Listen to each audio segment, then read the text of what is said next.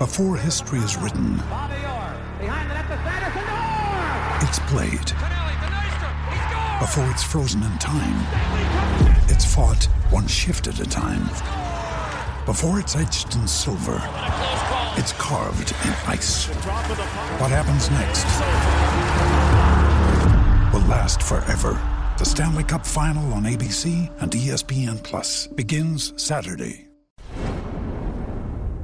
And welcome to Overtime on the Ice. I'm Jenna Harner, joined by Phil Bourque and Dan Kovacevic. Guys, this time a year ago, we had no idea the magnitude of what we were going to continue to deal with. March 11th and 12th, the dates that a lot of us will remember in sports history when the sports world went on pause, shut down for months on end. It seemed so crazy to think about at the time, and just kind of the ripple effect of everything. You know, I want to ask both of you, what do you remember from those days? Because both of you were in Columbus. The Penguins were set to take on the Blue Jackets when all the dominoes started to fall, and next thing both of you knew, you were coming back home.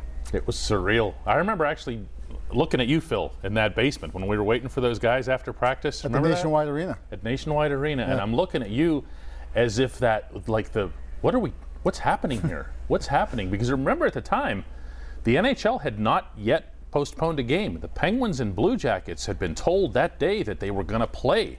Remember? And the governor said it's on, it's off, it's on and off, fans, no fans. We weren't sure. We thought this was still going to happen, and it was surreal. The players that they brought to us that day, I remember Brian Dumoulin, Chris Letang came out. They had the same looks in their eyes, like, what's going on here? I'll tell you this, it's been a year. It's been a year on a lot of fronts, and on the hockey front and on the Penguins front, they've been through a lot as well. I give the National Hockey League a lot of credit for having raised the Stanley Cup with the Tampa Bay Lightning in Edmonton.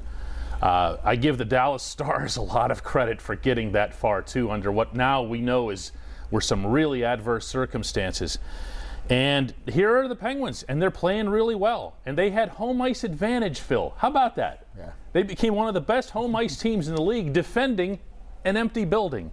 It's been something. And, oh, by the way, they've also been really, really good about no outbreaks, no anything like that, and that's also a point of pride.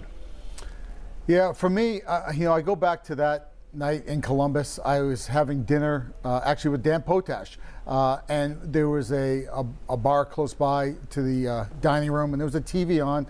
And we all remember Rudy Gobert from the Utah Jazz touching all the microphones and that 7.5-foot wingspan that he had. And we're kind of yucking it up a little bit, going, oh, what's this donkey doing?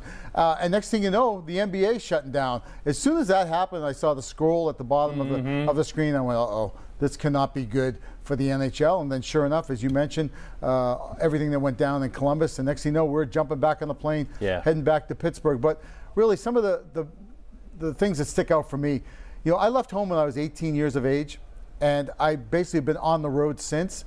In this calendar year, and this 12 months, I've slept in my bed every single night for the first time since I was 18. So not traveling is weird, but what stands out as far as the hockey part, you had Sidney Crosby, Shea Weber, Patrick Kane. They all played in their 1,000th game, and there was no fans.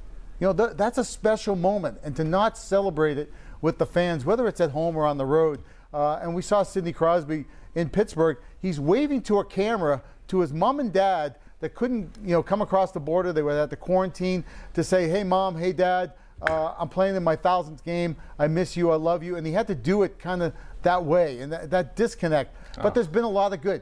We had a playoffs. We had a Stanley Cup champion. The Tampa Bay Lightning holding the cup over their head, Dayon. Victor Hedman and Steven Stamkos, you talk about the optics, and you try to imagine what that would have been like in Florida for the game. The Lightning are way more popular in Tampa than what people realize, I think. Sure. It would have been an unbelievable scene. And as it was, it's now an even more unbelievable scene. No, you're right. No, and I think it's special. Let's put it that way. Like you said, you accentuate the positive here. What the Lightning did and what the Stars did to get as far as they did, what the league has done to keep people healthy, look at it as a positive.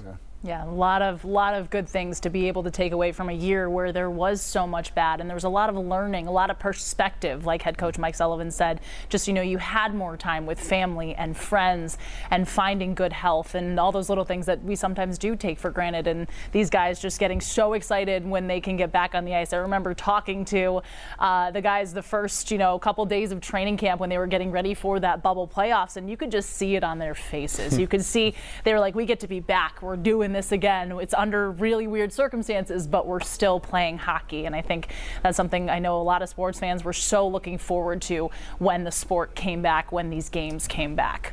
Well, let's fast forward a little bit. We're coming back to the present time. This coming weekend after after they get past the Buffalo Sabres on Saturday, there's a 2-game homestand against the Bruins. And this is going to be a really, really interesting series. A lot to kind of expect from here. What do the Penguins need to do here to come away with some wins and come away with some points? Well, let's start with this has been a homer series. The last 15 games between these two clubs, Boston at home, 9-0-0. Pittsburgh at home, 6-0-0. It's just been a weird type of series back and forth. But really, when you look at the Boston Bruins, what stands out the most, Jenna, is that number one line, the perfection line, they call them, right? Yep. With David Pastrnak on the right wing, you have Brad Marchand and Patrice Bergeron. I mean, they're clearly the best line in hockey. Yes. And they dominate when they're on the ice. On top of that, you have Marchand and Bergeron, two of the better penalty killers in the league, and always a threat to score shorthanded. But here's the key. Boston is pretty banged up. Brendan Carlo, as we know, he's out for a while. That horrible hit from Tom Wilson. Yep. Also, they're missing a couple other defensemen. And they're a team that's banged up. We don't know if Tuukka Rask is going to be available for this back-to-back. But the back-to-back games, you're going to have to count on your fourth line. You have to count on your backup goaltender. And you know as well as I do, Dayon, it'll be a physical 2-game set when the Pens and the Bees get it will. It always is. Boston comes in and they just throw their weight around. Even though they're not the biggest team, but they come in and they throw a lot of body checks, and they can get you caught up in that. I've had Penguins players tell me that over the last 2-3 years. You almost have to worry or be aware of not getting too caught up in trying to go check for check, because it's not really the Penguins' game, so you don't want to throw yourself out of position. I look at these 2 games, first of all, Jenna, as pivotal. I mean, look at the standings right now. If you have an opportunity like the Penguins do to put some daylight between yourselves and another team like that's right at that same spot in the division, you have to embrace it as if they're playoffs.